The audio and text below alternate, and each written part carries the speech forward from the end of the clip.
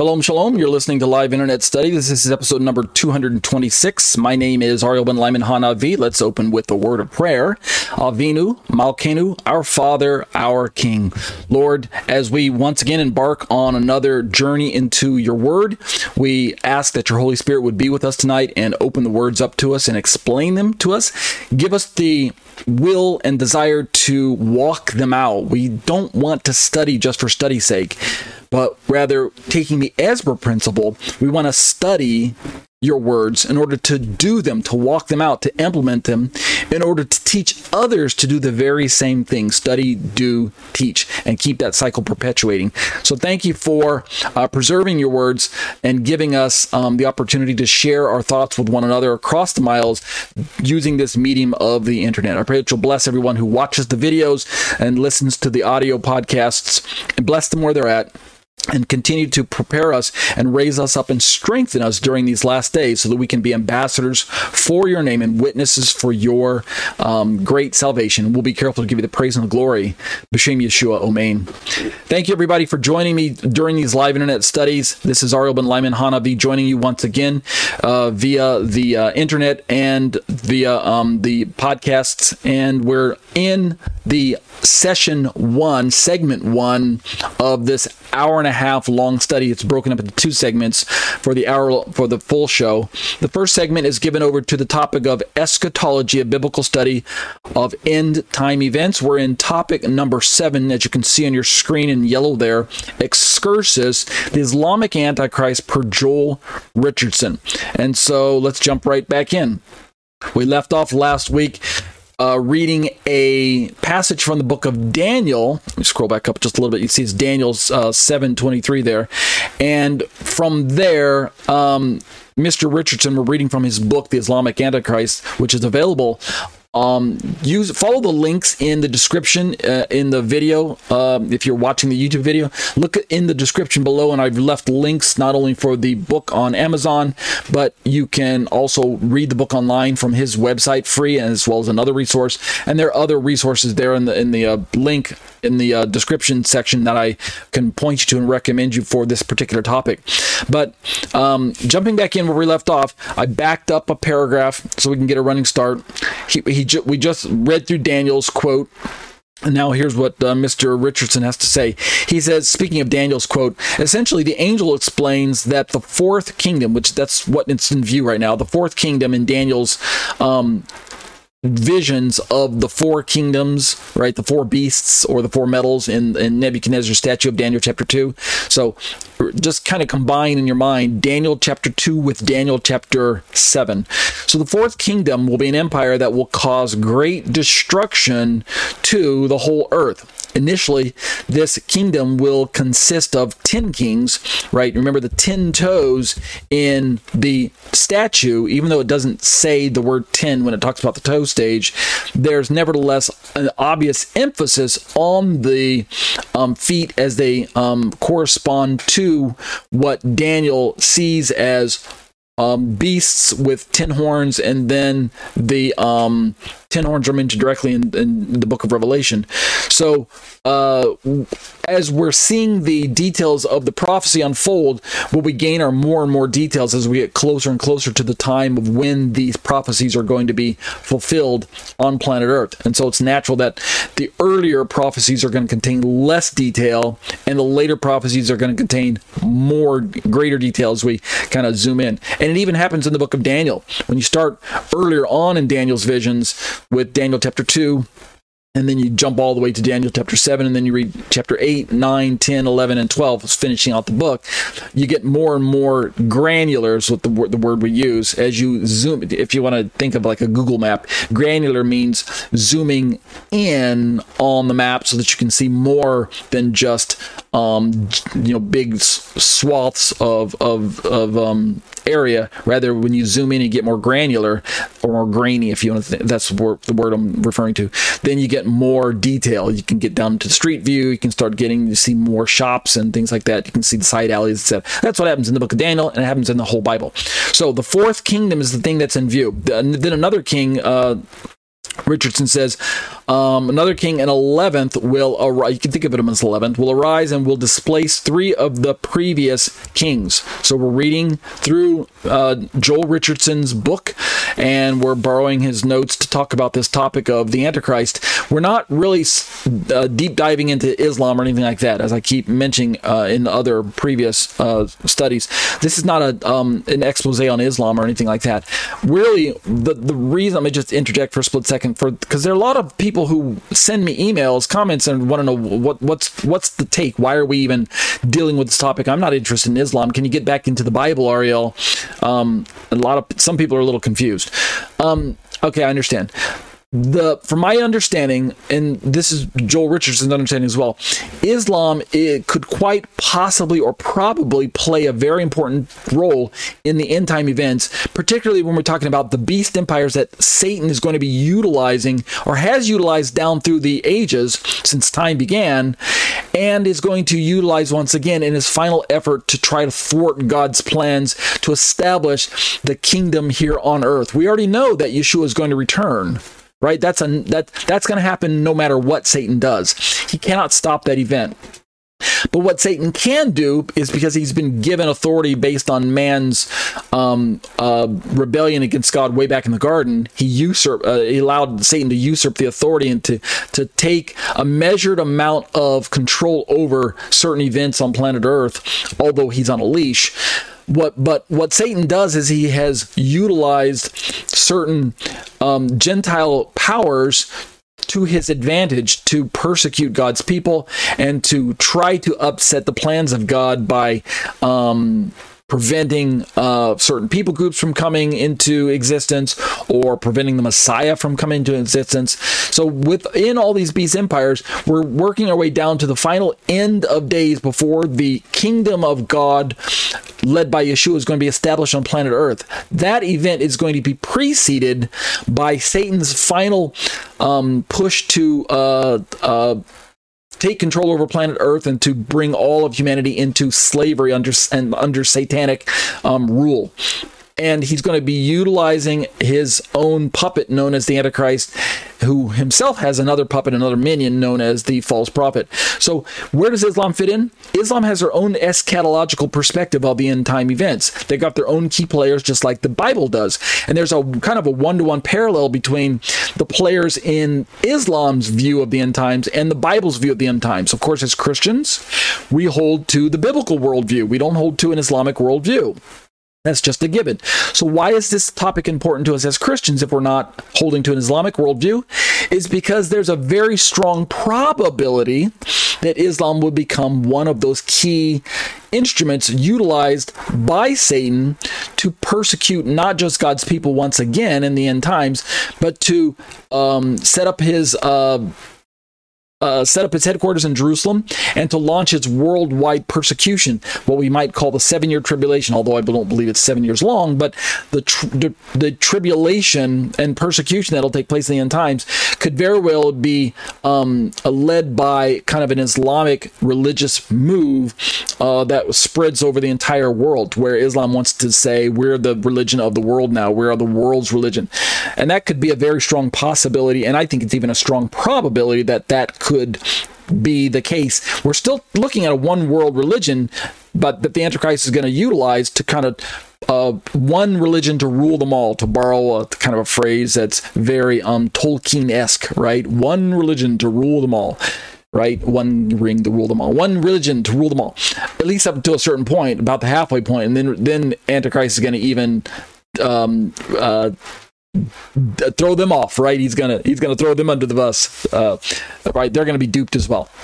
So this is one of the reasons why it's important for us to have this perspective and to consider the possibility that Islam is not going to be getting smaller anytime soon. Rather, instead, they're going larger and larger till there'll come a point where it's impossible for Christianity to just kind of ignore them as an alternate religion.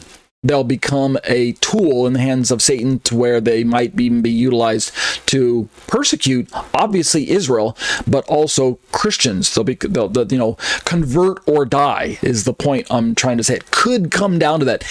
I hope it doesn't, honestly. I hope it doesn't. But we need to be prepared either way. And based on a lot of the clues found in the Bible and in prophecies, and some of the markers that indicate who this last end-time one-world religion could be, Islam certainly has a lot of the check marks checked off as far as prerequisites or earmarks as to who it could be. So let's keep reading this.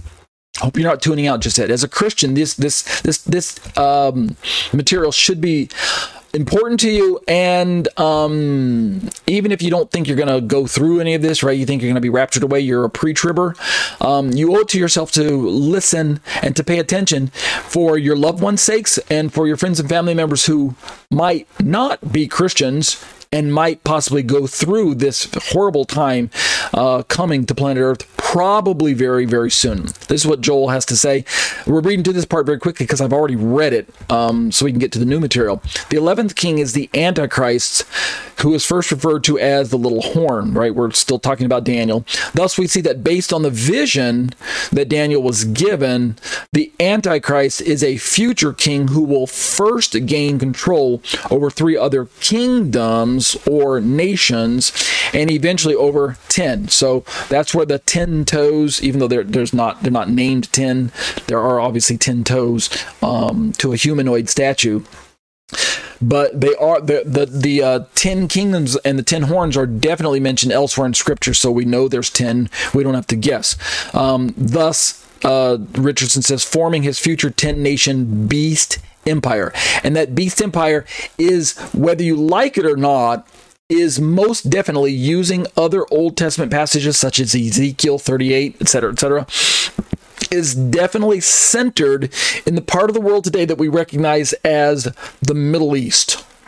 If you look at the nations that are surrounding Israel on a map today, it is predominantly Arab, Muslim-controlled nations, right, that surround Israel right there in the land bridge that forms Israel between Asia Minor to her north and Egypt to her south and Upper Africa and things like that.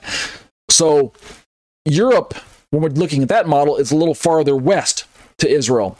One day, all the nations are going to turn on Israel. So that would include Europe in that particular scenario. But in the short term, when we're talking about Antichrist setting up his 10-nation coalition and overthrowing 3 of those 10 and using them as a power base, as it were, numerous scriptures give us, and prophecies, which makes up like about a quarter of the Bible, over a quarter of the Bible is end-time prophecy. So you dare not ignore it. But we're looking at the very reality of the Antichrist first becoming a friend of Israel to help establish some sort of stability in the Middle East, where Israel and her immediate Arab, Palestinian, Muslim neighbors can have some form of a non-aggression pact where they're not firing weapons at each other anymore for a while, and somehow there's a measured amount of ecumenical peace that allows for Judaism and Islam and some of the other religions that are competing there for the Temple Mount to have some form of agreement or shake hands. Will Israel build a temple up there? I don't know. But something will happen that will make this world leader that we call Antichrist seem like a good guy for a while, for the first half of the 70th week of Daniel, the last 7 years. And then in the midpoint, he's going to turn on everybody. He's going to turn on Israel. He's going to turn on Islam. He's going to basically declare himself to be the God of this world, right? That's Satan's voice speaking through him. And at that point in time, tribulation is going to break out primarily in the Middle East, but it can spill out into the rest of the world.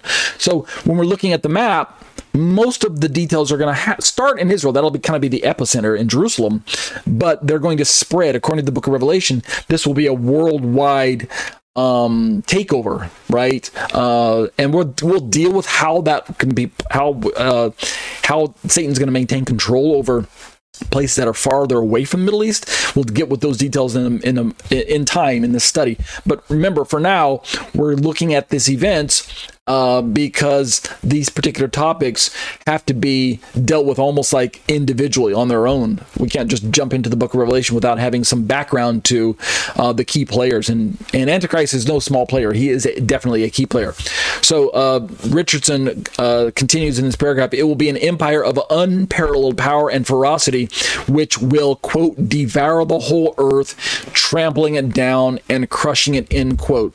And again, just like all the other beast empires that Satan utilized down through the ages, at the time when they were in existence, they were the dominant world power, and they certainly exercised a measure of control over Israel and Jerusalem at that time.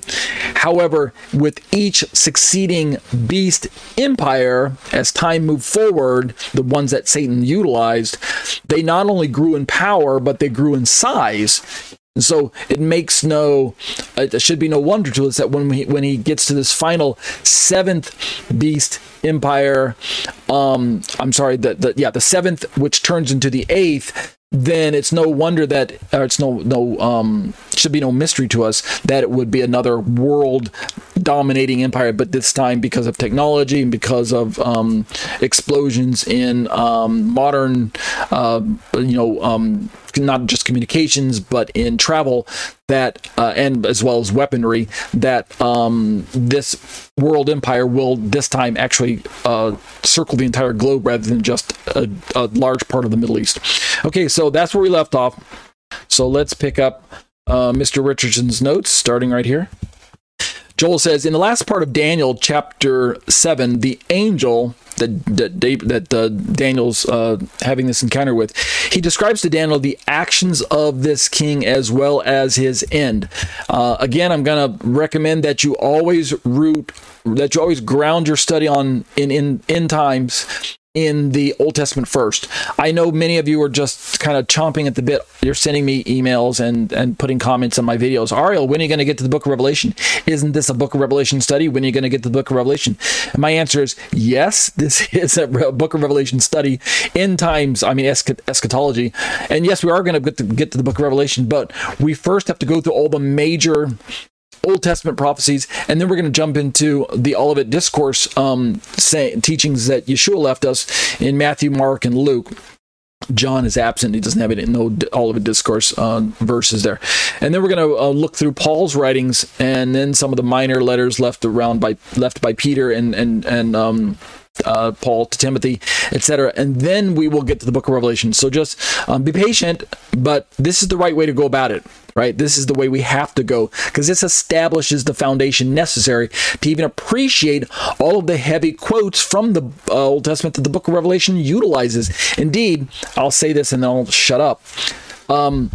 My good study buddy who's in the live study with me right now, he and I were chatting about the kind of the modern skeptical phenomenon of doubting the book of Revelation's authenticity and its place in the canon of Bible, which is kind of vogue by today's modern skeptics. For hundreds of years, the book of Revelation has enjoyed its place in the canon unquestioned, but recent scholarship likes to attack the Word of God by questioning whether or not the book of Revelation belongs there because of its strange writing nature, its apocalyptic nature, and some other details. And he and I were chatting about how that, well, even if at worst case scenario, the skeptic removes the book of Revelation from his own Bible, most of the details that the book of Revelation offers have already been presented in other parts of the Bible so as to establish the message that the book of Revelation compiles anyway. It's not like, in other words, said a different way, it's not like John was just making up all kinds of new things on his own.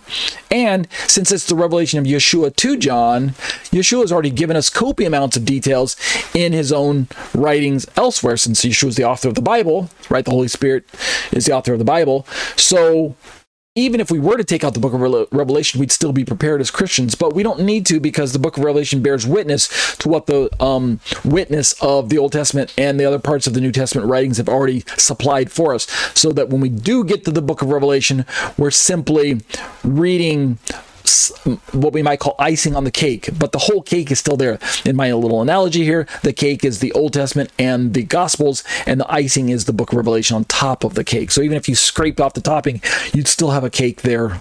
So, all right, that being said, here's another quote. This time it is from the book of Daniel, and then we're gonna pull some quotes here from Revelation as well.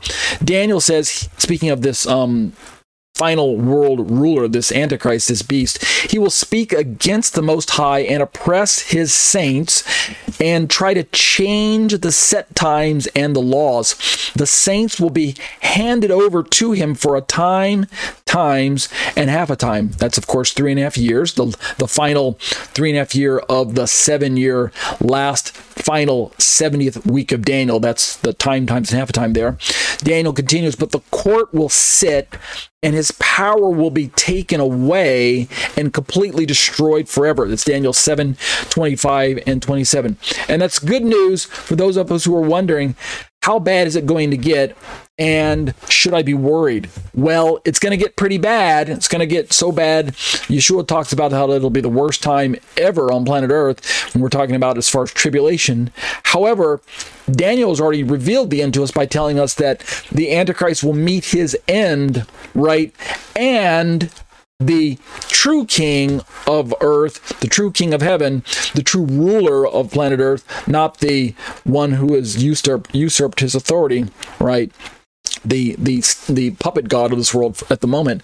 But the true God of this earth, the true king, will establish his kingdom on planet Earth as he ushers in the millennial kingdom where the saints will rule and reign with him.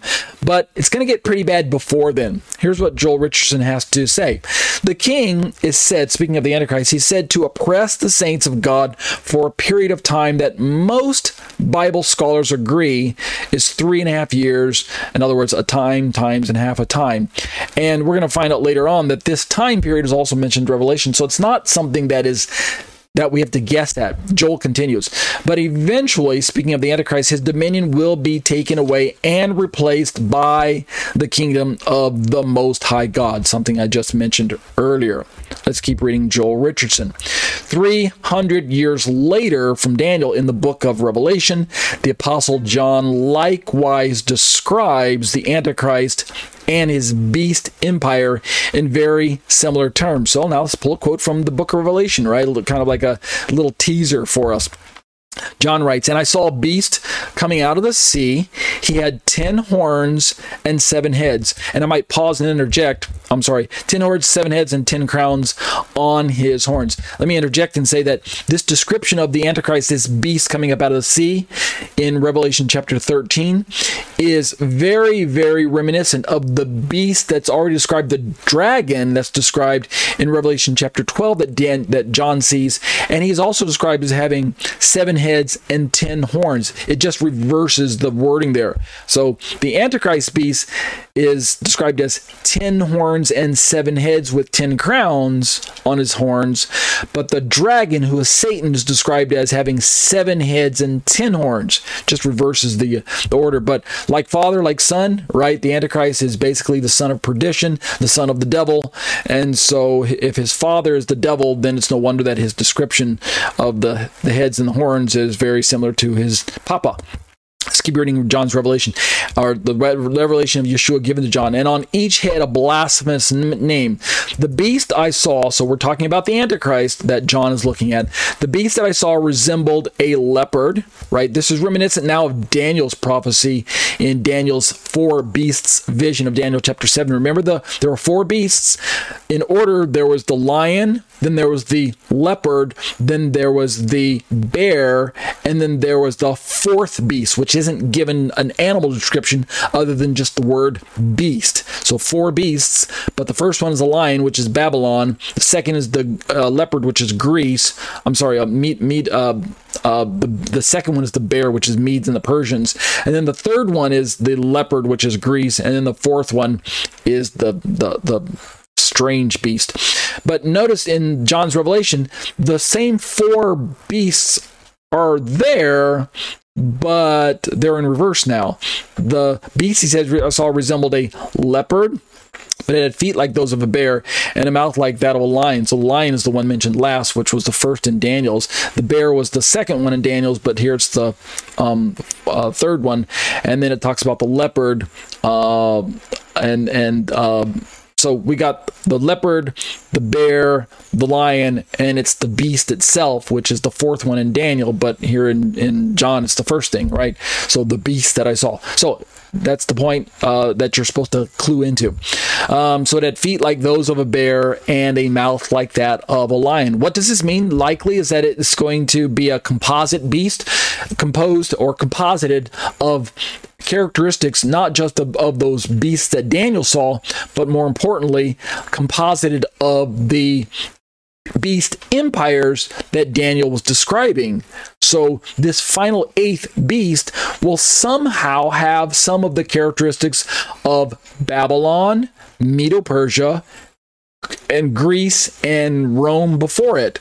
The fourth beast in Daniel would be the Rome, but Rome was also the beast itself, that fourth beast, which is Rome / not Rome, right? A little confusing because there's a now and not yet feature going on there.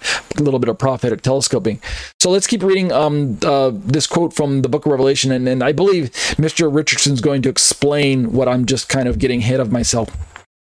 The book of Revelation says, the dragon, remember that's Satan in Revelation chapter 12, the dragon gave the beast, which is Antichrist, gave the beast his power and his throne and great authority. This is why we say that the Antichrist will essentially be Satan incarnate, right? The man of lawlessness, like Paul calls him, or the son of perdition, like I believe it's the book of Titus, whatever describes him as, or the book of John. So, or one of the first John, the first, second, or third John, one of the smaller letters. Revelation continues, men worship the dragon because he had given authority to the beast, and John mentions that they also worshipped the beast. Notice there's what we call divided worship, but that ultimately is centered in Satan. So Satan gives the Antichrist his power and authority, so men worship the Antichrist, but this means that they're ultimately worshiping Satan. And John tells us this matter-of-factly. Men worship the dragon because he'd given authority to the beast, and they also worship the beast. Even though from a human perspective, they may not realize they're worshiping Satan, when they end up finally worshiping the Antichrist, when the time comes, they might not realize that it's Satan who's giving the Antichrist his power, and therefore they will not realize that it's satanic worship. But the Bible, make no mistake, the Bible says that it's satanic worship. Ultimately, the root of the worship that's directed towards the Antichrist will actually be satanic worship. And we're going to find out later on that there are religious systems already set into place, not just within some forms of Christianity like Catholicism, but Islam itself has a way for you to worship Allah and yet also direct worship towards other people like Muhammad or something like that. The Mahdi. You can worship the Mahdi and you can worship Allah, and it's not blasphemous, right? Even Christianity has kind of a sense of that, where we worship God and we also worship Yeshua, who is God's representative here on earth, but yet is also God incarnate. So we're worshiping Yeshua, who's a man, but it's not idolatrous because Yeshua is very God. Well, in the Islamic parallel, the Mahdi must be a kind of representative of Allah here on earth in order for worship to be directed to the Mahdi, and yet at the same time, you can still direct as a Muslim your worship towards Allah. Well, the Bible says they're going to worship the Antichrist, and yet they're worshiping Satan. So you see how that's kind of paralleling there. And so John says the people who are on earth, they worship the beast, and they ask, who is like the beast, right? Who can make war against him? It's kind of this adoration for him. The beast was given a mouth to utter proud words, right? This harks all the way back to Daniel. Daniel chapter 7, to utter proud words and blasphemies. And look, here's the part that's a little alarming for Christians: to exercise his authority for 42 months. And what is he going to be doing for those 42 months? Well, he's given us space to kind of exert his authority and to persecute Christians and those who oppose him. Revelation continues, he opened his mouth to blaspheme God and to slander his name. Keep reading. And his dwelling place, right? That's Jerusalem, the temple. And those who live in heaven as well. He was given power, watch this, to make war against the saints and to conquer them. So this idea that, well, the devil doesn't have any authority over me because I'm a genuine believer. Well, in the spiritual sense, that is true, right? As true believers, there's only so much damage that the devil can do in your life if you're living obediently to God and listening to his spirit, and you don't have copious amounts of personal sin that's plaguing your life as a believer, right? If you're giving the devil a foothold, well, then he's going to take that opportunity. He's going to exploit that weakness in your life, that chink in your armor, that open door or open window that you've afforded him. If you're trying to live your life as a genuine follower of Christ, and you want to have a powerful witness in your life, but at the same time you're watching porn all the time, that's not going to work, right? Because you're opening up doorways to the enemy and allowing him to cloud your judgment, and he's gonna have strongholds in your life. So, within the scope of living your life as a Christian, ultimately, obviously, he who is within you is more powerful than he who's in the world, right? Yeshua is within us. The power of God lives within us, resides within us if you're a genuine child of God. And so therefore, Satan can't ultimately touch you unless God allows it, or you allow those paths into your life through, I just mentioned porn, but that's just one example, right? Drug use or violence or jealousies or factionism or adultery or fornication or you name it, occult involvement, or in any number of different doorways into your soul and into your psyche as a Christian. But what we're reading here in the book of Revelation is something entirely different. God actually gives Satan a measured amount of persecution over the saints of God and to conquer them, to actually kill us as believers. Yeshua says this as well. We're going to get to this eventually in Matthew and in Mark and Luke, the Olivet Discourse, right? Yeshua warned his disciples, they're going to haul you into the synagogues, they're going to haul you into their places, and they're going to think they're doing God a favor by killing you, taking your very life. So there's going to come a time when Satan will have a measured amount of persecution over the saints of God. John continues, and he was given authority over every tribe, people, language, and nation. Notice the universal global scope of his persecution is not just going to be in Israel, people. It's not just going to be there in the Middle East. Eventually, as I keep mentioning, it's going to spill out over to the entire world. John continues, all inhabitants of the earth. Listen and repeat after me. All inhabitants of the earth. Right? That's not just the people in the Middle East or Jerusalem where the Antichrist sets up its headquarters at the midpoint. No, all inhabitants of the earth will worship the beast, all whose names have not been written in the book of life belonging to the Lamb. So we're talking about people who aren't believers. We can call them earth dwellers. All those people who don't have their names written in the book of life belonging to the Lamb who was slain from the creation of the world. So that's Revelation 13:2, 4-8. Now let's listen to what Joel Richardson has to say about what we just read. So he's going to comment. While the symbolic language here is fairly thick, if we understand the biblical usage of particular symbolic terms, then the picture is actually quite clear. The beast, again, refers to the Antichrist, who is a king over a 10-nation empire. We're reading from Joel Richardson's book, The Islamic Antichrist, which is available not only on his website, but is also available in HTML version like I'm reading now at answeringislam.org. So follow the links in the description of my video below, and you can read the book for yourself in its entirety. Or if you want to support Joel's ministry, you can buy it from Amazon.com. The link is also in the description below. Joel continues. The horns that John talked about represent authority and power. 10 horns speak of both an extremely high degree of authority as well as the number of nations and their kings that will unite to form the beast's kingdom. Joel continues.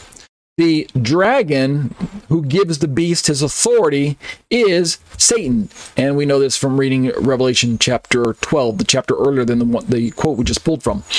Joel continues, Satan is often spoken of in the Bible as a dragon or a serpent.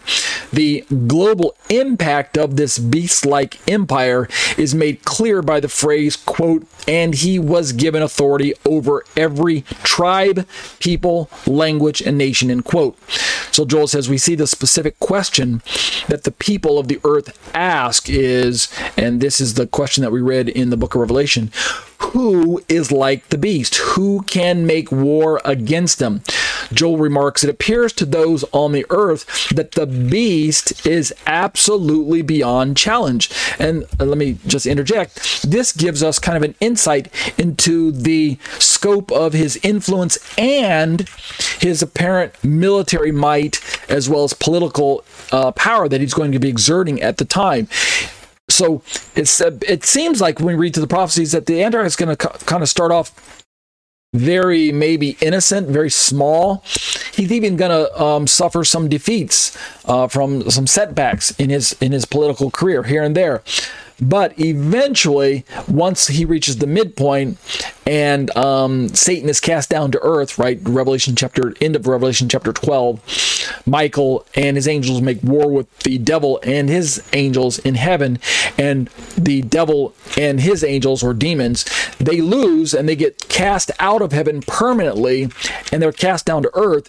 And the devil, I'm paraphrasing, the devil, because of this, he's very angry, and he goes off to make war with the woman who is Israel and the rest of her offspring, that is, those who hold to the commandments of God and keep the testimony of Jesus. So we're talking about Jews and Christians, and this takes place at the midpoint of the week.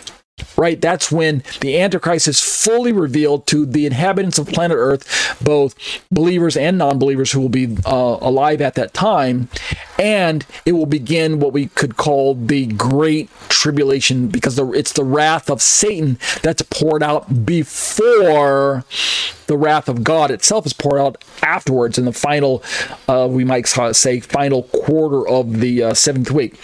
So the point is that at some point in time, the earth dwellers are going to still be adoring him. They're going to be giving their worship to him, and he's going to be implementing his worldwide beast system of taking the mark, right, the number of his name, worshiping the image that's set up, or it could be images. The Greek allows for either one giant image or several smaller images along with one large image. Could be either or. And we have the mark of the beast that's put on either the hand or the forehead, or you take the number of his name, which is 666, etc., etc. So you gotta have one of these in order to survive during that day. So it's no wonder that people are saying, who's like the beast, right? Who can make war against him? In other words, this statement from the earth dwellers indicates that he will have enough military might and enough political power and apparently enough resources to actually control whatever portion of planet Earth that he wishes, right? He will be basically unchallenged. So Joel says it appears that those on the earth that the beast is absolutely beyond challenge, right? They'll think that. Of course, we've read the end of the book. We know that he is not without challenge. We know that ultimately Yeshua is going to challenge him, and praise God, Yeshua is going to defeat him. So let's keep reading Joel here. And again, we see, Joel says, the same specific period of time that was given to the beast to persecute God's people as 42 months. 42 months is 3.5 years, which is 1,260 days. And it's mentioned in a few different places in the Bible in various ways to kind of give us the confirmation that we're not just guessing when we talk about this time period. It's the last half of the seventh week. 42 months, like Joel says, is 3.5 years. And this same time frame was given in the previously cited passage of Daniel 7:25. Let's keep reading Joel Richardson. We've got about 20 minutes left in our study, and we're making great time. Joel continues, thus we have seen that the Bible prophesies that the Antichrist, I think there's a typo there, it says prophecies, but it's prophesies that the Antichrist will be a political and military leader whose power will be unparalleled by any other world leader throughout history. You could think of it as all of the previous beast empires rolled into one final composite beast. Like we mentioned, we've got in order, and I'll flash a little graphic on the screen so you can follow along. There were 7 beast empires that preceded this final 8th beast empire, and in order they are Egypt, Assyria, Babylon, Medo-Persia, Greece, Rome, and then after Rome, which is the 6th beast empire, the 7th beast empire is a bit vague because it falls into that time frame on the eschatological map known as the gap or the church age. So it's not entirely certain which empire that ruled on planet Earth was that 7th. There's a good amount of support for it being the Nazi regime ruled by Hitler at the time during World War II. That could be a candidate, but there's even an earlier candidate, according to Joel Richardson, that fits the bill maybe even more scripturally, which is the Ottoman Empire or the Turkish Caliphate, and so ruled by ruled by Islam at the time.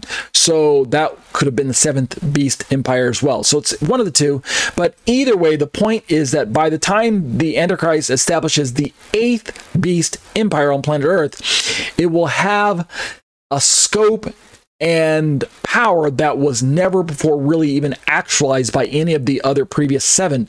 And yet at the same time, it will be kind of a composite of all the 7 rolled up into one. So, I mean, imagine, the wicked pharaohs, the wicked rulers of Babylon, the wicked rulers of, Alexander the Great in Greece, Antiochus Epiphanes in Syria. And then we've got the wicked Caesars that persecuted the Christians in Rome.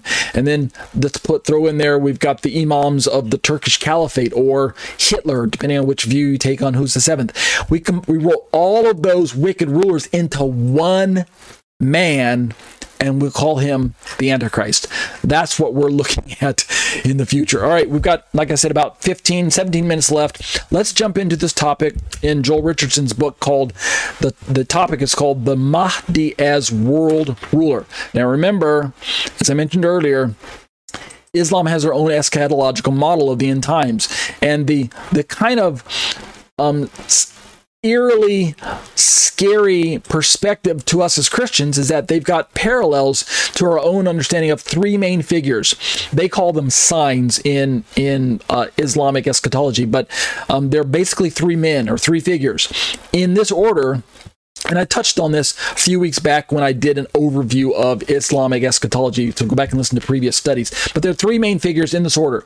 There's the Mahdi, whose direct one-to-one parallel from a biblical perspective is the Antichrist. That's the one-to-one there.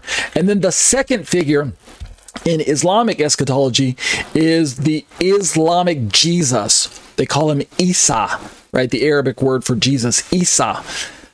His one-to-one parallel in biblical model is not Jesus.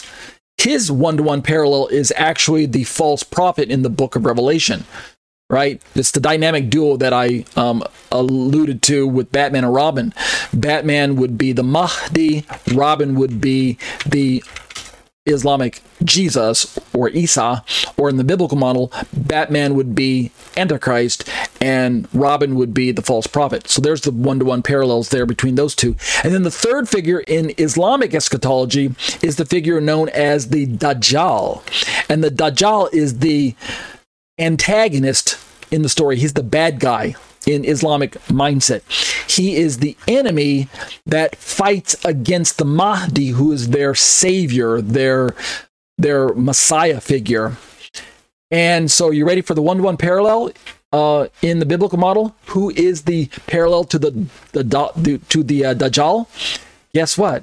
He's Jesus Christ himself. Yeah, he's the true Messiah in the Bible.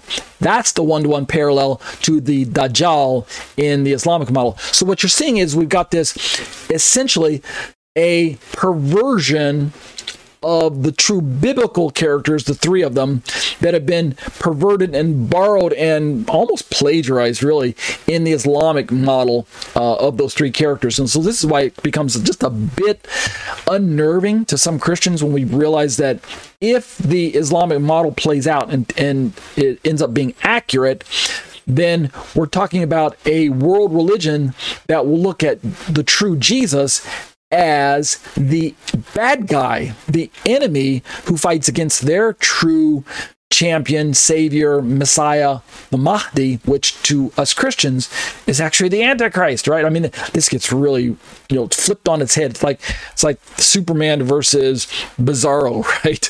Or Flash versus Reverse Flash, or something to that effect, right? So it really is an interesting story that we're going to be reading. So the Mahdi as world ruler. Remember, this word Mahdi can be also seen in, if you do internet searches, Mehdi, or you can hear people just pronounce it as Mahdi. They don't make the H very breathy.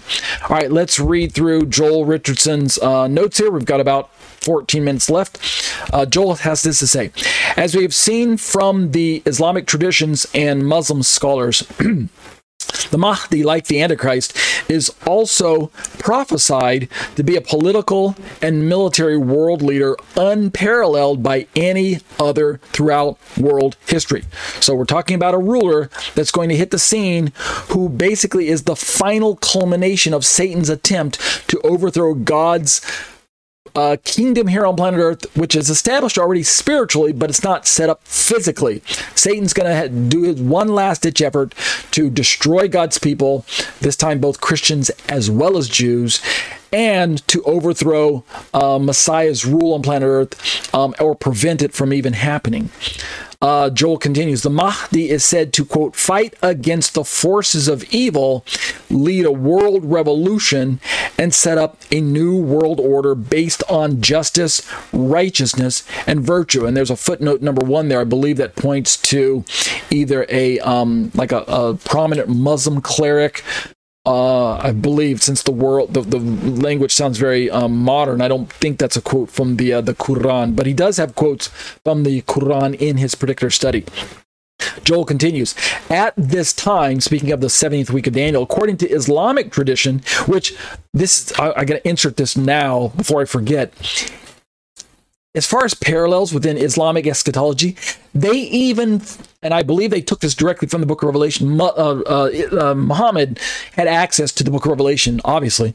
They even describe this final coming time period when these three figures will show up, the Mahdi, the Muslim Jesus, and the Dajjal. They even describe it as a 7-year time period where the Mahdi will establish a covenant on earth for a 7-year time period. Isn't that an interesting parallel, that this directly one-to-one corresponds with Daniel's description of the final 7-year covenant that the Antichrist either strengthens or even makes with Israel.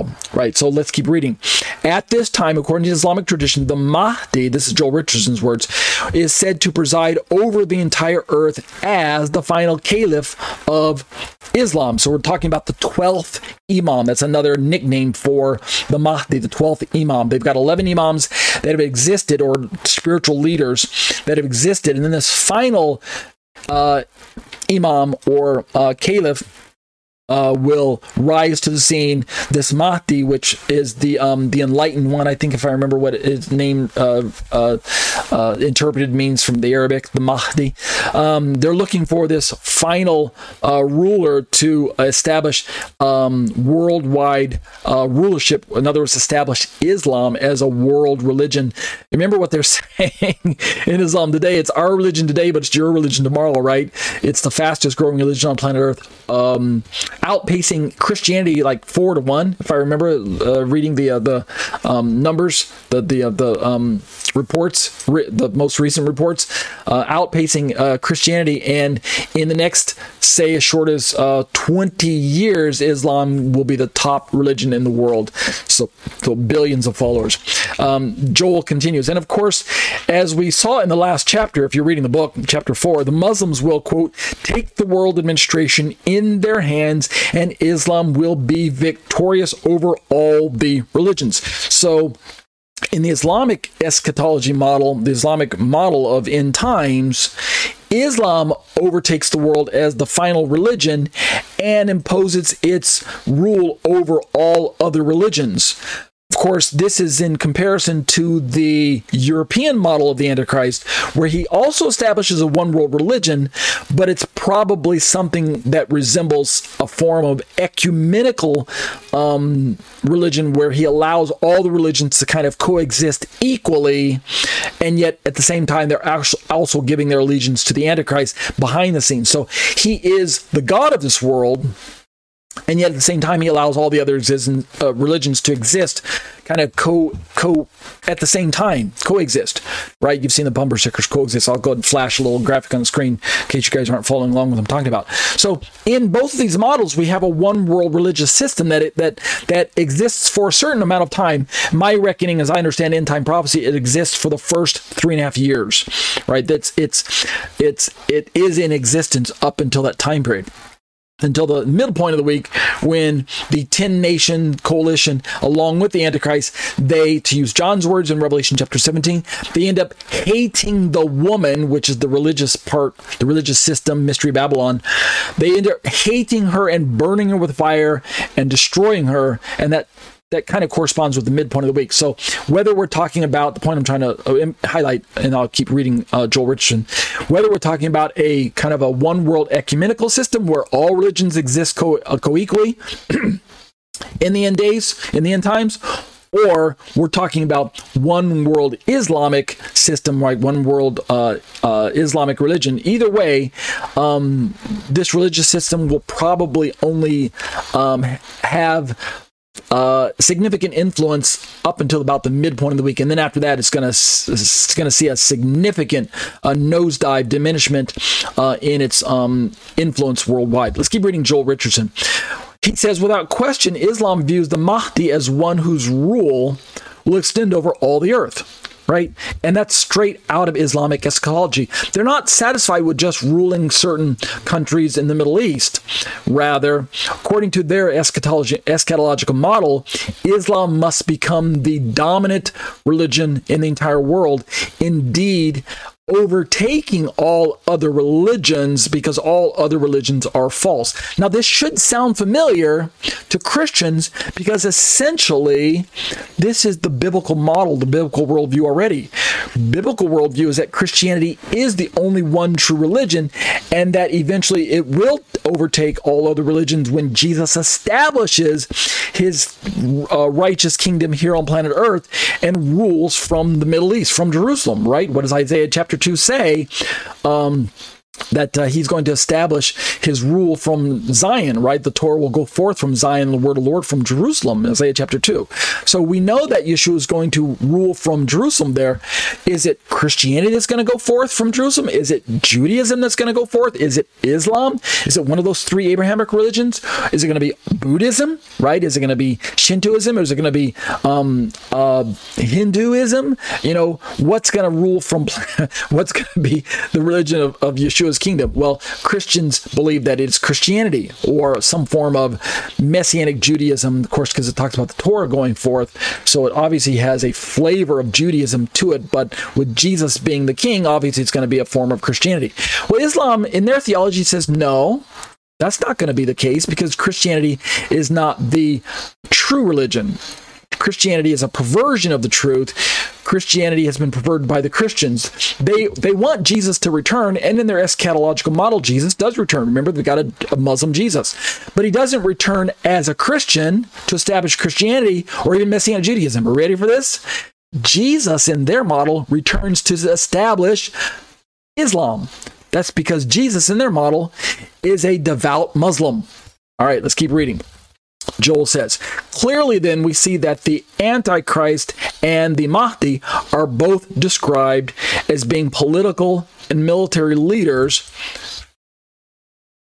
the likes of which the world has never seen before. While many powerful leaders have arisen throughout world history, like I talked about, the descriptions given concerning both the Antichrist and the Mahdi surpass any that have yet arisen. And that should cause a bit of concern, even if the Islamic perspective is inaccurate, if it's wrong. Let's say that Joel Richardson's wrong in his model of the Islamic Antichrist. Let's say he got it all wrong, and it turns out to be a European version of Antichrist, where he comes out of Europe somewhere and he establishes the European Union as a 10-nation coalition, and he allows for kind of an ecumenical version of religion to rule for the first 3.5 years. Let's say that's the case. Either way, his military might is described by the Bible as being greater than any of that the world has ever seen. And he still exercises a control over the world where he, at the midpoint, turns on everybody and forces everybody to recognize him as the only true God. He sets up his headquarters in Jerusalem. That doesn't change no matter which model you're looking at.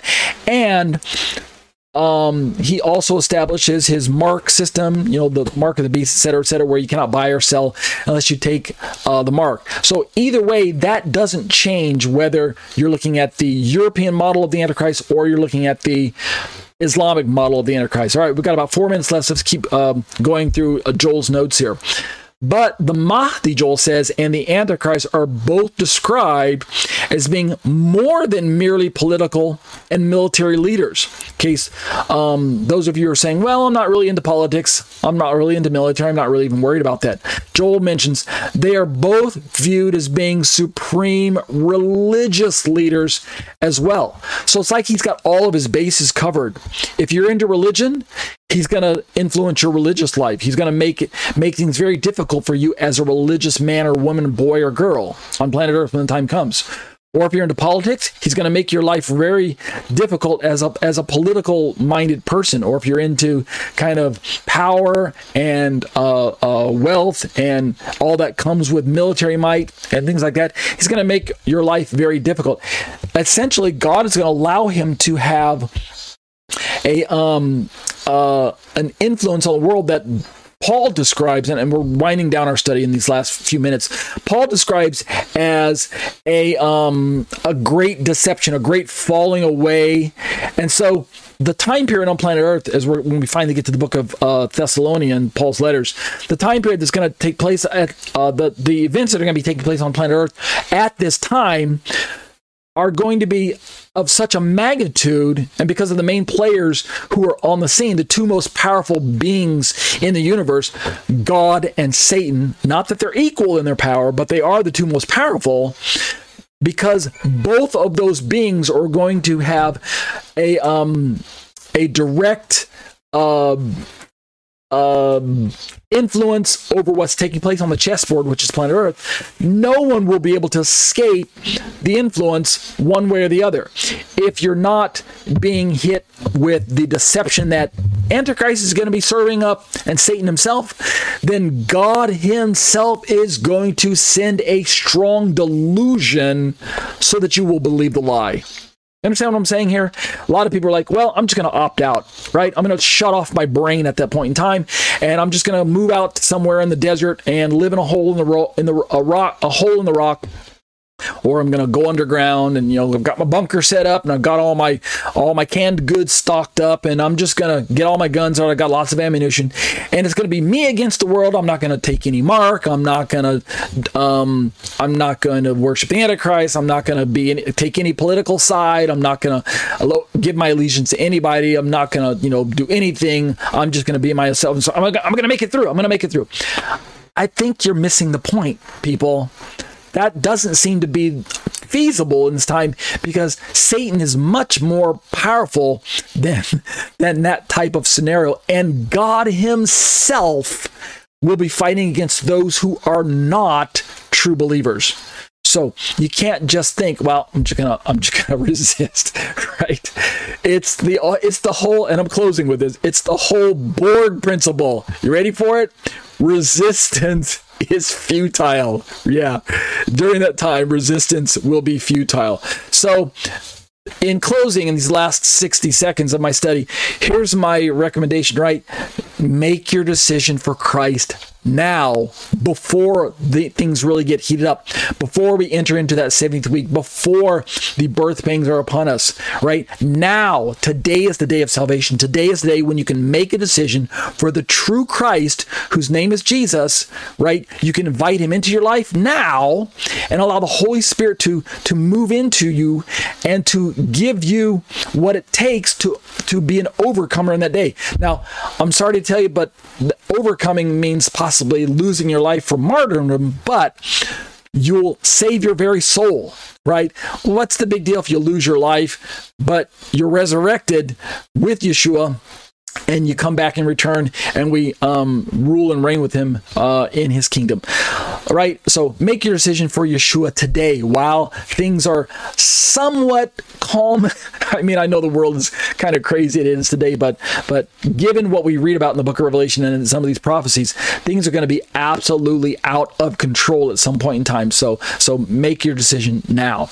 That's going to do it for our study on end times. That'll do it for Eschatology, a biblical study of end time events. These are the live internet studies brought to you week after week by myself, Ariel Ben Lyman Hanavi. I'm a Torah teacher at Congregation Kehillat Nevada Harvest in Thornton, Colorado. Find us online at grafted.com and join us in person for our live Sabbath services. But if you're not able to join us, at least as I mentioned, join us online, and you can see the link to the video right there on my screen as well. These live internet studies are a part of my own Torah teaching ministry, which parks itself on the web at tetzetorah.com. That's tetzetorah.com. I'd love to have you join me at my own home personal website there and browse around and take a look through all the commentaries that you see on my screen right now as well. I also have a YouTube channel that I'd be delighted if you popped in and took a look around there as well. YouTube.com/C/Tetze Torah Ministries. If you do hit my website, my YouTube channel there, be sure to take notice that I update the site essentially daily, uploading videos daily. Make sure then to subscribe, hit the bell for notifications, leave thumbs up for all the videos that you like. Leave me some comments and questions about things you have your own thoughts on, and be sure to share the content with your other friends and family members in your social media circles, okay? Just some brief important details. If you'd like to join us for our live studies, be sure to get access to Skype somehow. If you're on my website right now, during the live study and you click on that blue Skype link, it'll actually open up Skype in your browser and you can just join us right there. And we hope you can join us live, because we engage in live Q&A after the study is over, opening up the microphones, and it's exclusively to the live studies that we engage in that live study Q&A. But if not, take one last moment to scroll to the very bottom of my website, where you can see some Hebrew writing and the black section down there, and prayerfully consider partnering with me to take the Torah around the world in this particular format. You can click on the little yellow donate button and bless me that way with your financial gifts and contributions, and I'm so blessed to be able to be in a place where I can receive your generous gifts. Thank you to all of those who have given in the past and are continuing to give. I'm so thrilled to be on the receiving end of your generosity. And as I always say, be blessed as you seek to be a blessing to others. Okay, let's turn to a Trinitarian response to biblical Unitarianism. My name is Ariel Ben Lyman Hanavi, and let's jump back into the study where we left off. We are looking at this verse through the lens of biblicalunitarian.com, which is a non-Trinitarian Christian denomination. So they believe in Jesus as Messiah. They're Christian in that regard, but they view the Bible through the lens of non-Trinitarian. They believe that God is the only sole deity that exists. His name is Yahweh, and he's the Father spoken of by Yeshua. The second most important figure in their theology is Jesus, who is the true Messiah sent by God, but he's 100% human. He is not divine. He's not pre-existent. He's not the Word made flesh in that regard. And then the Holy Spirit is simply another name for God himself, or alternately, the Spirit, the Holy Spirit, is a name for the power that God anoints we humans with, we true believers, right? We're anointed by the Holy Spirit. The Holy Spirit comes to dwell upon us, but it's really just God himself. So that's their perspective of Trinity. They're non-Trinitarian. We're looking at this verse, Psalm 110, verse 1, as well as verse 5, but primarily verse 1, which reads out of the English, out of this version of the Greek, the tool that I'm using. A Psalm of David, Yahweh said to my Lord, sit at my right hand until I make your enemies your footstool. And this is a modified King James version that David Berich uses, his website. Yeah, those of you who are in my Skype class right now or following the YouTube video, in the background, you're probably hearing cicadas. Yeah, that's because out here in Korea, these guys are waking up. Aren't they supposed to be like asleep in the ground for like 17 years? Well, anyway, the cicadas are in the background. So if you hear them, if it gets too loud, then I'll close my window here. If it's too distracting, let me know. But otherwise, it's kind of humid here, so it's nice to have the windows open to keep me cool while I'm doing the study. Besides, it kind of gives me a little bit of a natural sound, but we'll see. Anyway, that's what you're hearing in the background, cicadas. All right, so Psalm 110, verse 1.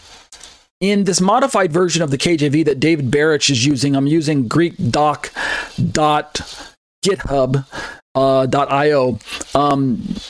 There's English on the screen, and there's also Hebrew, and then there's Greek down at the bottom. So the clause that's most important to us,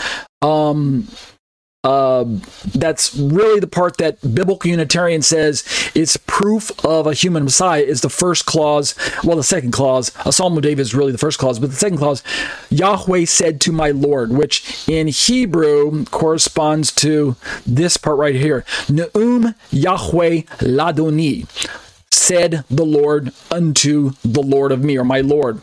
And in Greek, let me highlight it for you. In Greek, it would be this part, Apen ha kurios to kurio mu, said the Lord to the Lord of me. So when we look at Biblical Unitarians' argument, I've highlighted one of their central arguments against the Trinity. In a nutshell, they say, quote, this is from their website, the Bible in Psalm 110:1 actually gives the Messiah the title that never describes God.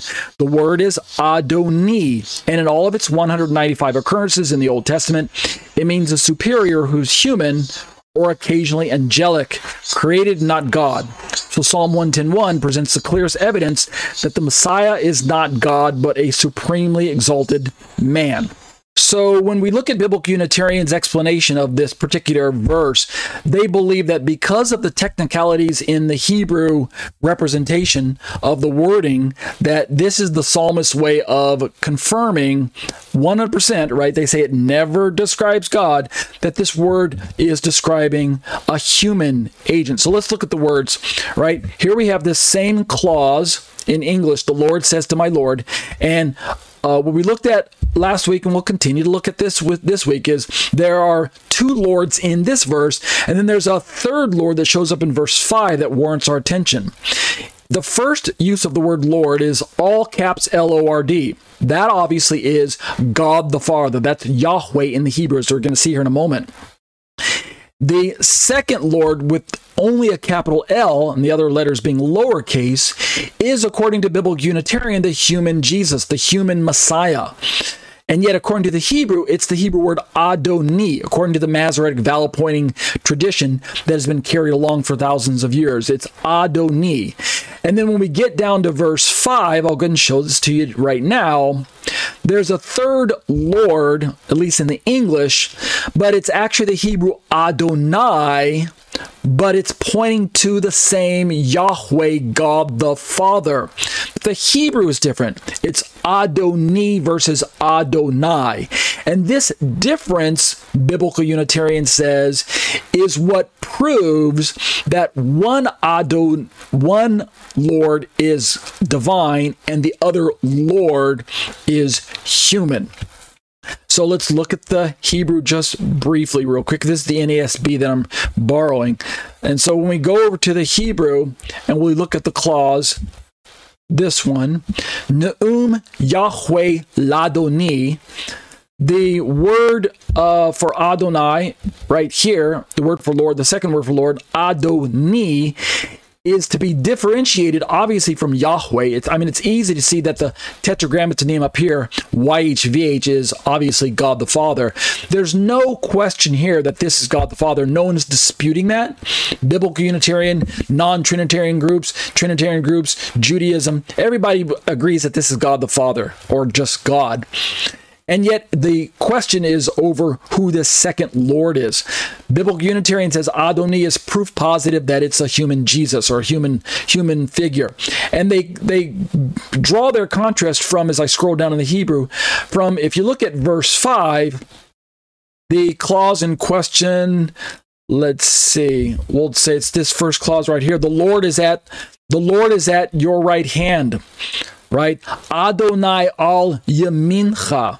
Adonai, this first, let me highlight it here. Oops.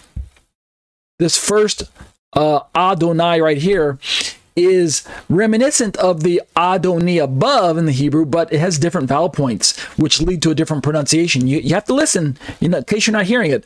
Adonai versus Adoni. It's the vowel sound at the very end, the second syllable vowel sound. All right, so that's what Biblical Unitarians drawing their argument. So last week we talked about these little vowel points. They look like little dots and dashes to the untrained eye. They actually all have different names, as you can see on my screen here, but that's not important to know the names. The important part is knowing that there's two factors that you need to know about these vowel points that you're seeing in front of you. Sorry about that. Two of the important points that I want to highlight in this discussion are this. First and foremost is that these vowel markings did not exist at the time when Jesus and the apostles were living on planet Earth. So in the first century, these little vowel markings were not in use in the Hebrew scriptures. According to my research, they didn't show up till possibly 4th, 5th, or even 6th century. All right, so they're a later invention by the scribal families known as the Masoretes, so the Masoretic families. They're the ones who've been given the task of preserving the copies of the Bible from generation to generation, overseeing the copying and the handwritten manuscripts that took place meticulously from century to century in Judaism. And they did a great job. So one of the facts that we need to remember, and I mentioned this last week, so this is kind of segue info. One of the facts that I mentioned is that these little dots and dashes didn't exist in Jesus' day during the time when Paul read his Tanakh. When he looked through his Old Testament Bible, he didn't see these little dots and dashes. Okay, they weren't there. That's one thing we have to know. But the other thing we need to know is that even though the little dots and dashes weren't there, there was an oral tradition that was carried along that preserved a lot of the pronunciation of the word. So when we go back to Adoni versus Adonai, so when I pull up, say, a parallel version of the Hebrew, let me pull it up here. And I talked about this last week as well. We've got the Westminster Leningrad Codex highlighted on my screen. It's got little dots and dashes. And then we've got the same codex without the little dots and dashes. And then below that, we have the Aleppo Codex without any dots or dashes either.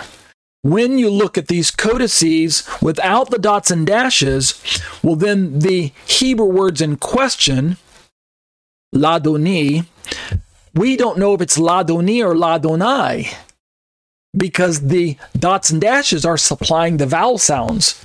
And so without the little dots and dashes, with their vowel markers, you wouldn't know whether it says Ne'um Yahweh Ladoni or Ne'um Yahweh Ladonai, unless you had a tradition that was also carried along that helped you pronounce the words the right way according to the understanding of what they should be. So that's the second aspect that must be dealt with when we're dealing with technical discussions and kind of doing a little bit of textual criticism like we're doing right now.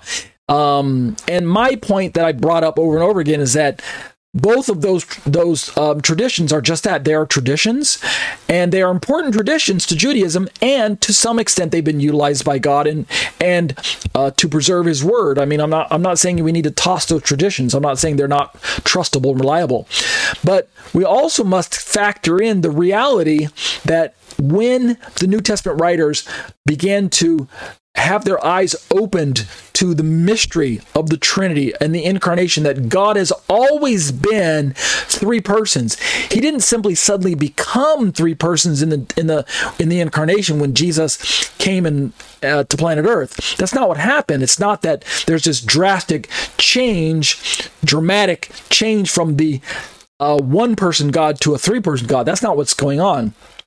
Rather, God has always been three persons. It's just been veiled in mystery in the Old Testament.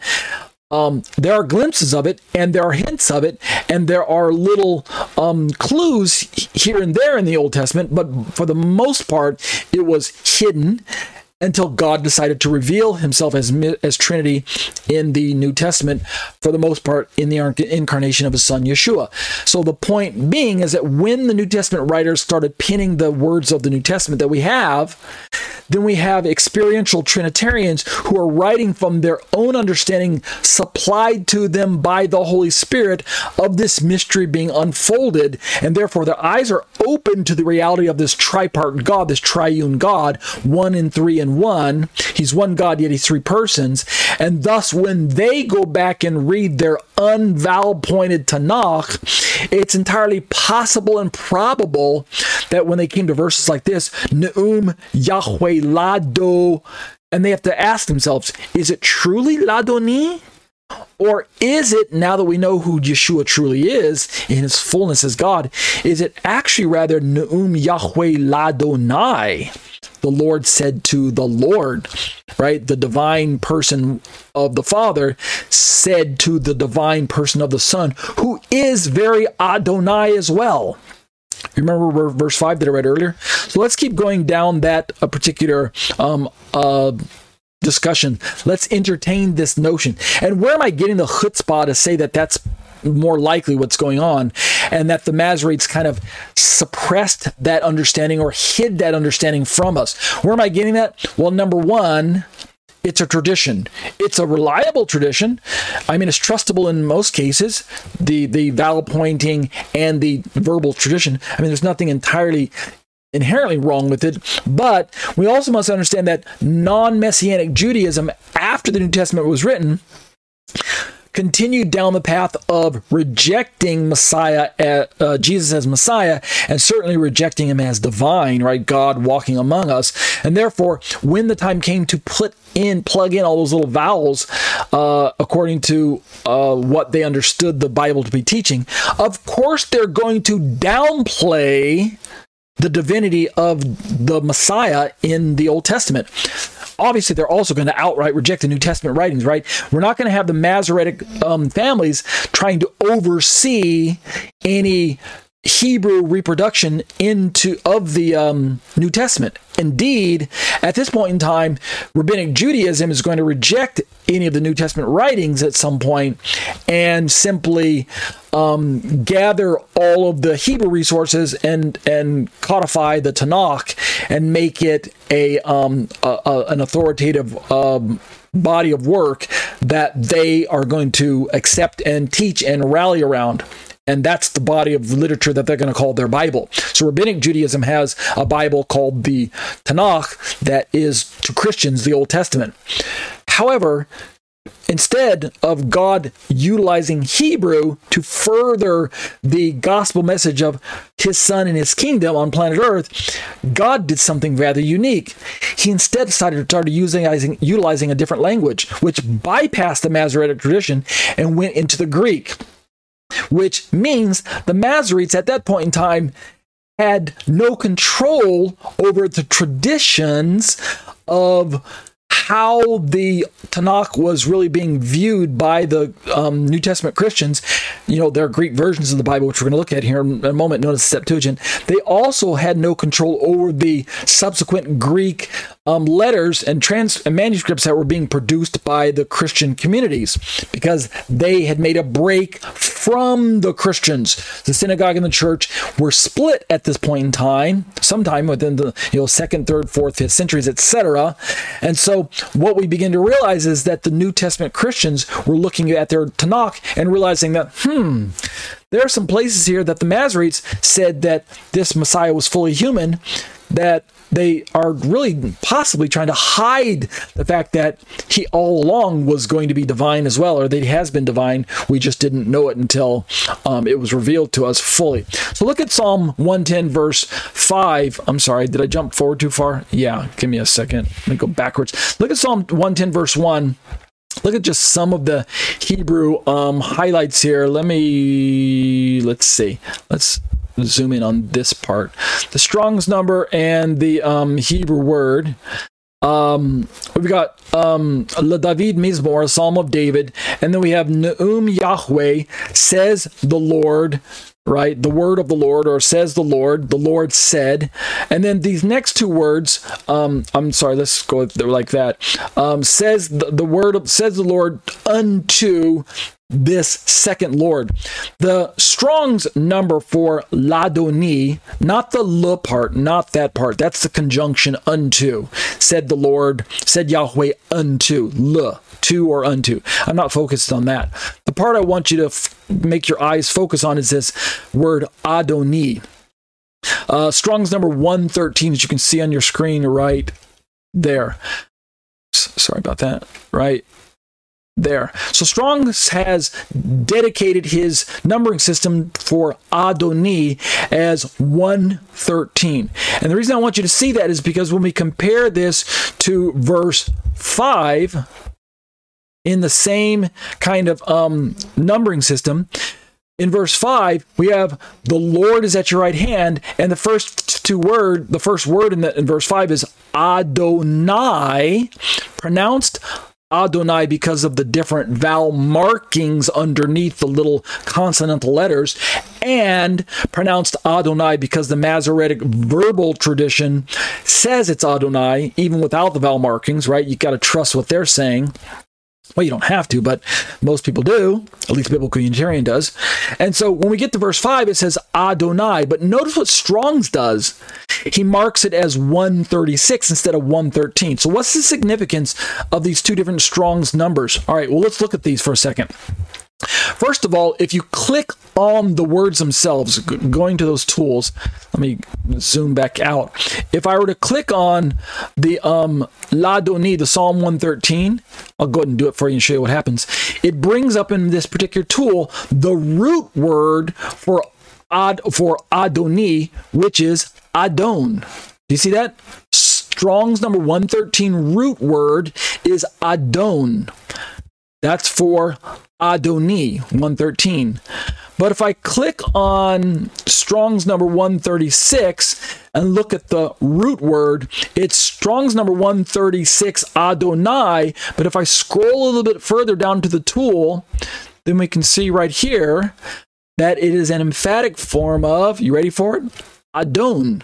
A same root word as Adon, Strong's number 113. In fact, if I click on it, I land back at 113 again. Adon, A-D-O-N.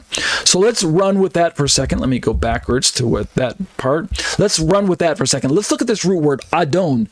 So the root of both Adoni as well as Adonai, in other words, Strong's 113 and Strong 136 respectively, the root word is this Strong is 113. They both 113 and 136 both go back to 113, which is Adon. And in the Englishman's Concordance, I'll show you two different concordances.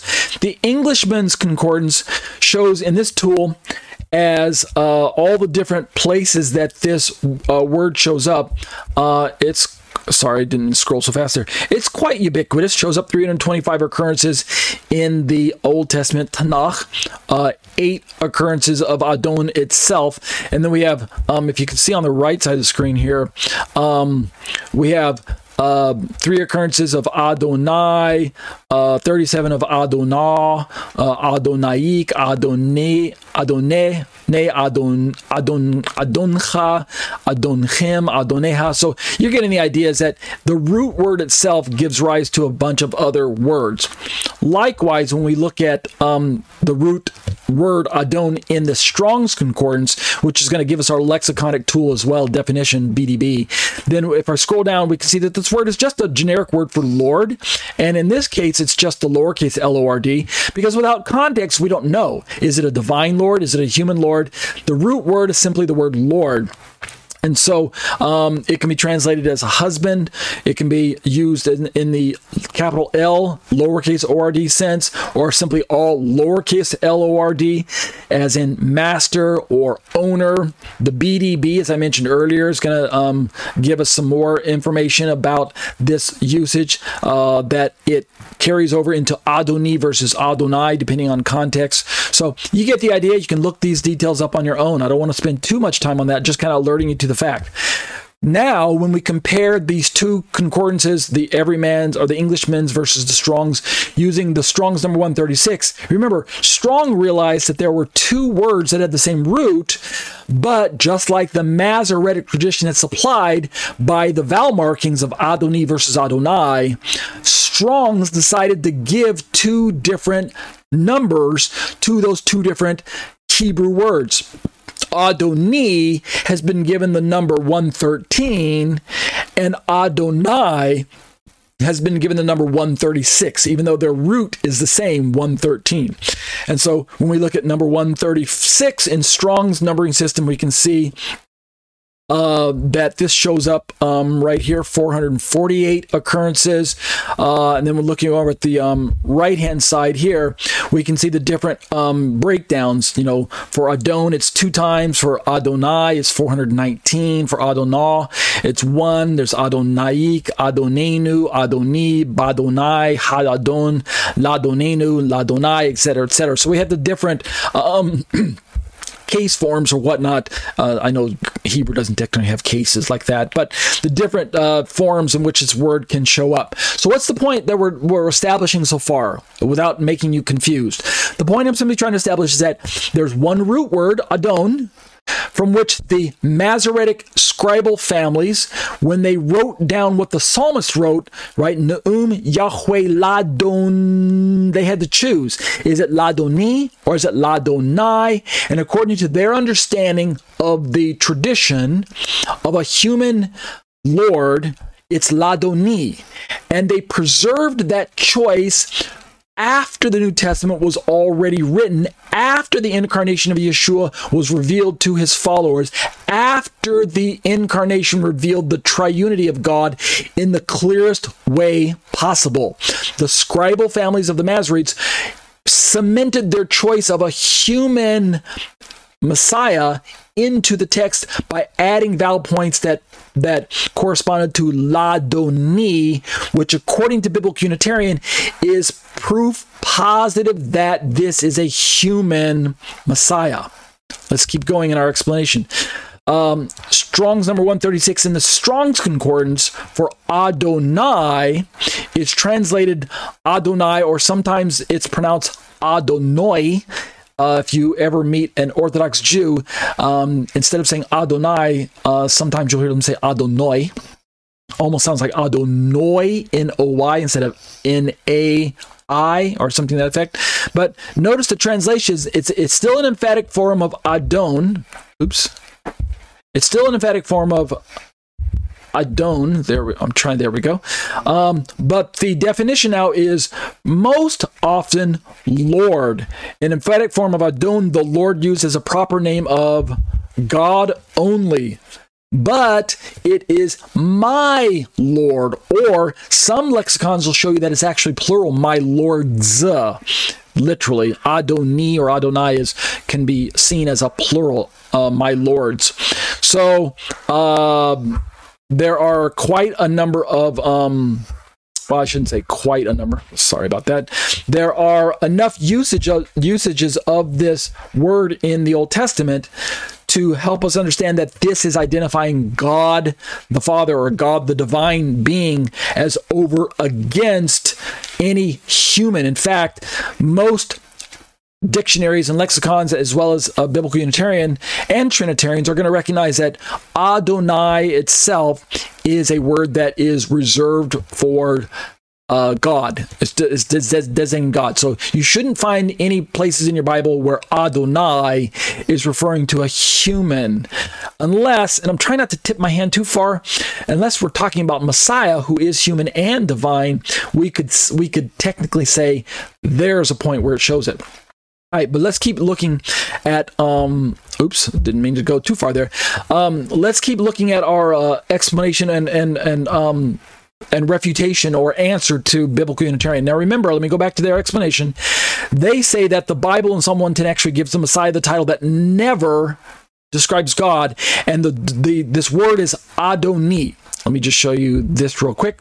We've looked at this in the past. We'll keep looking at it in the future. We have the two words side by side. If you can, with your eyes, visually remove the little red circled vowel marking. On the right side, it's kamat, the one that looks like a letter T, capital T. And on the left side, it looks like a period or a dot. It's called chirik. If you can, with your eyes, remove that, then you can get a sense of the understanding that the same word must, by tradition or context, be pronounced either as Adoni or Adonai. On the right side, it's Adonai, A-D-O-N-A-I, pronounced as Adon plus the word I, like your eyeball eye. Adonai is a title reserved exclusively for God. Compare this to the left side of your screen as Adoni, spelled as A-D-O-N-A-I with a lowercase a, pronounced as Adon plus double E. Adoni nearly always refers to human superior. I say nearly always because biblical Unitarian says that it always does refer to humans, but we're going to find out here in a moment, as I begin to tip my hand some more towards my explanation, that even though they say that this title never describes God, I'm about to show you where it actually does describe God quite a number of times. The word Adon, the root word Adon, or even Adon something, right? Adon plus another suffix. So let's begin to look at that real quick. When I turn to the Strong's number 138, and you can see that these numbers are all somewhat close related. There's 113, and then there was what did we look at earlier? There was 136, and then two numbers over, there's Adoniyahu. Adoniyahu. Or your Bible is going to probably show it as Adonijah. Adonijah, right? As in, let me see if I can find it. Where's my other reference? Okay, I can't find it off the top of my head. I have it somewhere, just a different rendering. Bible Hub. There we go. Blue Letter Bible. Okay, so Adonijah. Here we go. Adonijah. So here's the point I'm trying to make. Adonijah is composed of two words. Adoni plus Yah. Adoniya. Adoniya, or in the Hebrew we'd say Adoniyahu. So, question: Who are these people in the Bible? Well, shows up a few times. When we go back, let me go back over to that other resource for a split second. This word Adonijah or Adoniyahu shows up 26 times in 26 verses using the NASB version of the Bible. And most of them are in the records of the kings, like Samuel and 1 Kings and 2 Kings. If you can see, I'm scrolling somewhat quickly down, but you can see just with your eyes glancing that most of the references are showing up, and they refer to a certain person in these particular historical accounts of the Bible. So here's the point. Biblical Unitarian wants me to believe that Adoni never refers to God. It always refers to human. Isn't that what they just said? The Bible in Psalm 110 actually gives the Messiah the title that never, and they even have the word never describes God in italics. Let me just highlight it for you so you can see. Never describes God. The word is Adoni.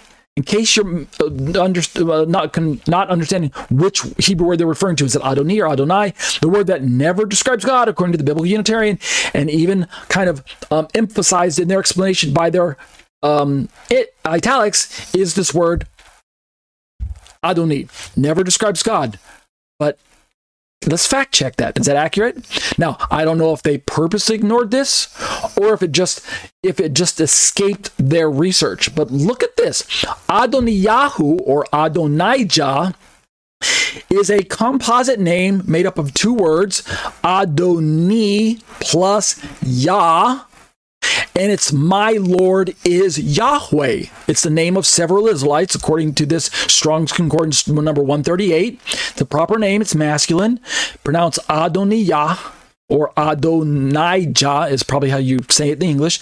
And again, the definition is right here, my Lord is Yahweh, the name of several Israelites. So, question, is this name referring to God? Well, no, in the sense that this is not God's name. In the sense that this is not God being referred to, it's talking about a human. But watch this. The name of the human is one of God's names, or a composite of two of God's names. Adon, the root word, 113, rolled up into Adoni, and Yah. Adoni plus Yah. So the root words are Adon and Yah, like we see on my screen right now, right here. So it's from 113, Adon plus Yah, which is Strong's number 3050. And the definition is my Lord is Yahweh. So it's the name of several Israelites, as I keep mentioning. But what's the point? Why am I bringing this up? What's the relevance to our discussion? Here it is, and I'll begin to wind down on my explanation here. The name that's given here, just like Jeremiah's name, just like Isaiah's name, just like Nehemiah's name, just like Daniel's name, just like the name Israel, the names of the humans that I'm describing, or just like Matthew's name, the names of these humans, as is represented by the Hebrew, is actually the name of God inserted into the name of the human. So Isaiah's name is Yeshayahu. You can hear God's name inside of Isaiah's name. Is it referring to Isaiah? Yes, it's the human Isaiah, but the name that Isaiah is given is God's name. It's not Isaiah's name on top of Isaiah's name. Likewise with Jeremiah, Yirmiyahu.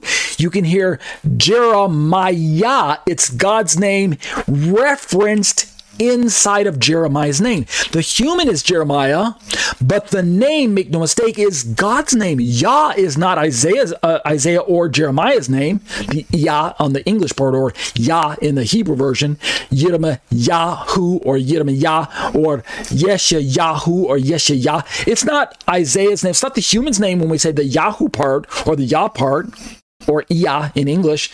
Everyone knows it's God's name, or Daniel, the L part, or Israel, or Ezekiel, the L part of the suffix part, Daniel, Israel, or Yehezkel, right? The L part at the end is not the name of the human. No one's going to argue that that's the human's name, although the full composite, the two parts, when you put them back together, that's the human's name, right? Isaiah is the human, Jeremiah is the human, Daniel is the human, Ezekiel is the human being, but the L part in their name points to who? You guys know the answer. It points heavenward. It points to God. The same thing is true with this person's name. Adoniyahu is a composite of two of God's names. What are they? Not just Adon, it's Adoniyahu. My Lord is Yahweh. Not just Lord is Yahweh, but what do we see that Adoni means? As well as Adonai, it means my Lord, or is the Greek, right? Tokurios mu, the Lord of me. My Lord. It's got that bit of genitive possessive going on. It's the Lord of me, or my Lord. Adoniyahu, not Adonyahu. His name isn't Adonijah, it's Adonijah. Adonijah. What's the point I'm trying to make? Adoniyahu. The point is, biblical Unitarian is trying to tell me that Adoni, this first part that you can see on your screen right now, Adoni doesn't show up referring to God.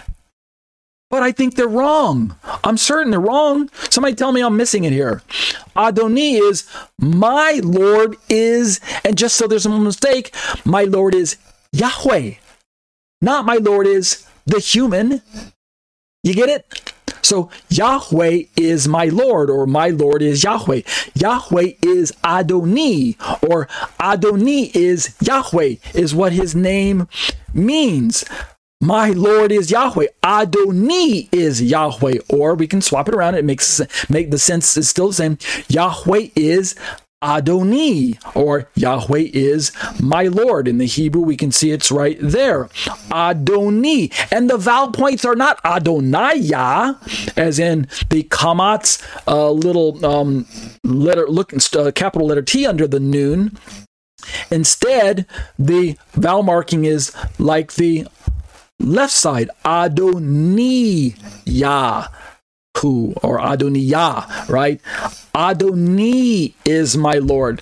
So we'll draw our study to a close here. So here's again, we're seeing how, and I'm closing with this. We're seeing how that over and over, biblical Unitarians' explanation about Adoni only, and I keep highlighting this because they're the ones who put the little bold there, or the italics. This title never describes God. The word is Adoni.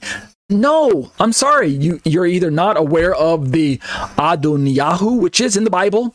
Either you missed the Hebrew, or in your haste to make an anti-Trinitarian argument, you skipped over this, or your eyes have been blinded to the truth of the incarnation, and therefore you're blinded to the truth of the reality of the mystery of God. In other words, you're viewing the Bible through the lens of rabbinic Judaism, which is also blinded to who the true Jesus is, the divine Messiah. When he walked and talked to the earth, when he walked the earth and talked with his disciples, he was seen as a human being. Yes, he's fully human, he's truly human. But every now and then, for those who had eyes that and a heart that was searching for God and was willing to set aside their own preconceived notions of who they thought God was and who they thought the Messiah should be, those who were open to putting aside their own preconceived notions and willing to accept the words of Jesus as the words of very God himself, and the actions of Jesus as the actions of very God, those people had the grace to see that Jesus was the Word made flesh, that Jesus was the divine second person of the Trinity who was both with God at the beginning and was God, according to John's Gospel. They had the eyes of faith open so that when Jesus spoke the words of God his Father, he was also speaking the words of God in human form. He was, like Thomas said, my Lord and my God, which in the Greek is even more emphatic, the Lord of me and the God of me. So biblical Unitarian has decided to purposely reject the incarnation and reject the revelation of God to humans as God incarnate. And so thus they foster the blindness, they perpetuate the blindness of the Old Testament people who are interacting with the scriptures in the Tanakh, like rabbinic Judaism does today. If you have a conversation with a rabbinic Jew about the Old Testament, yeah, they know a lot of details. They certainly might even know a lot more than you do as a Hebrew reader, right? They can read the Hebrew, you can't. And so you're probably thinking, man, they know more their Bible more than me. But wait a minute. But if you're a Christian, you'd be surprised how much more of the Bible that you know than them. Why? Because they have blindness over their eyes. Their eyes are blinded. Read 2 Corinthians chapter 3. Their eyes have been blinded to the Messiah, and until that veil over their eyes is lifted by the Messiah himself, they're going to continue to look through the scriptures with a veil, and they won't see Messiah. He's hidden from them. And so thus, biblical Unitarian, and I'm drawing my study to a close, they have decided to take the rabbinic stance on this Adoni. And so, of course, now I'm not surprised that they say that this title never describes God, but nope, sorry. Adoniyahu, or Adoniyah, this is God, the Lord. In fact, the word Lord there, which is rendered as a capital L in this Strong's Concordance tool, that's not referring to the human Messiah. Otherwise, we have a problem. If the Lord here is a human being, how could they say that this Lord is Yahweh? The Lord is Yahweh? Are they saying that this Lord is a human? This human being is Yahweh? Perish that thought, right? Blasphemy. No, that doesn't work. God is not merely just a human. What we're seeing here, unless we're talking about Jesus, then it's not blasphemy. But what we're seeing here is that this individual, this Adonai, this human being known as Adonai, he has simply been given the name that in two places is referring to the divine God, Adoni and Yah. So that'll do it for this version. Next week, we'll continue going down this rabbit hole. We'll begin to continue to look at the begin to continue to look. I always love that phrase, right? That just doesn't make any sense at all. Adon and Adonai are related to Strong's number 113 and 136. And we'll also begin to see how that Yahweh, this proper name for God, can sometimes be rendered as El in the Bible. And we already know this, but the point being is that when we're talking about the names of God and the identifying nature of the name, the context is going to help us understand that the Old Testament is going to point us in the direction, as I'm kind of showing you kind of previews of where we're going, as I'm trying to not drag this out and out. But Biblical Unitarian wanted to get technical, so I'm going technical on them, right? In my explanation and answer to them, I'm giving technicalities. But we're going to begin to see that as the biblical writers begin to write using the names of God, jumping in and out of different names like Yah and Adonai and Adoni and El, like you see on your screen here, God and Lord and things. Eventually, we're going to find out, and we're going to get to the point that Micah is going to use this word Adonai or Zechariah. Let's see, is it Zechariah or is it Micah? I think it's Zechariah first. But we're going to get to the point that before we jump into the New Testament explanation, we're going to get to the point where we're going to see that the Lord that is spoken of in the Old Testament is the Lord God, but the description helps us know that we're talking about the Lord incarnate. So I don't want to tip my hand too far, but you can see on the screen is we're going to look at Zechariah 4:14 eventually. But for now, we've established the fact that let me just park at it, and we'll leave off with that. We've established the fact that We've established the fact that this word Adoni does in fact refer to Yahweh God in several places. Yes, it's a human being, it's his name, but the name is referring to the God of heaven and not a human being here on earth. And that'll do it for a Trinitarian response to biblical Unitarianism. Let's close in prayer. Abba, I bless your name, and I am humbled to know that I can be utilized by the Holy Spirit in this fashion to convey these truths to others who are willing to listen. Not that they are my truths. These are not truths that I have established. They are not Ariel's insights. Well, in some fashion, they are my insights, but they are your truths, and you've just revealed them to me, and so I'm just conveying what I believe you are showing me to those who are following along with these videos and this podcast, these audio files. So, Lord, I thank you for the opportunity to be utilized by your Spirit. Help me to remain usable, keep my vessel clean and usable, and in a place where I can see and discover truth for myself so that I can teach it to others who are willing to listen. Lord, I don't have all the answers. That's the whole point. And so I rely on others as well. As a Trinitarian believer, I do appreciate what the non-Trinitarians bring to the discussion as far as salvation, as far as sanctification, as far as the authority of scriptures, as far as the unity of the saints and fellowship and things like that.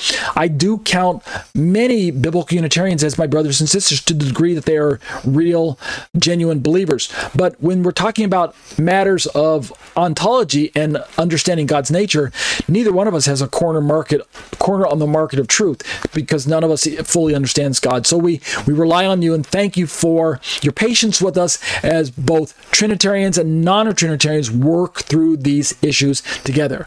Thank you for the other material, the Eschatology study, and the challenges that it presents. Continue to carry us along as students and teachers, working through these issues together and being patient with one another as we investigate the biblical text so that we can uncover truth. Go with us this week.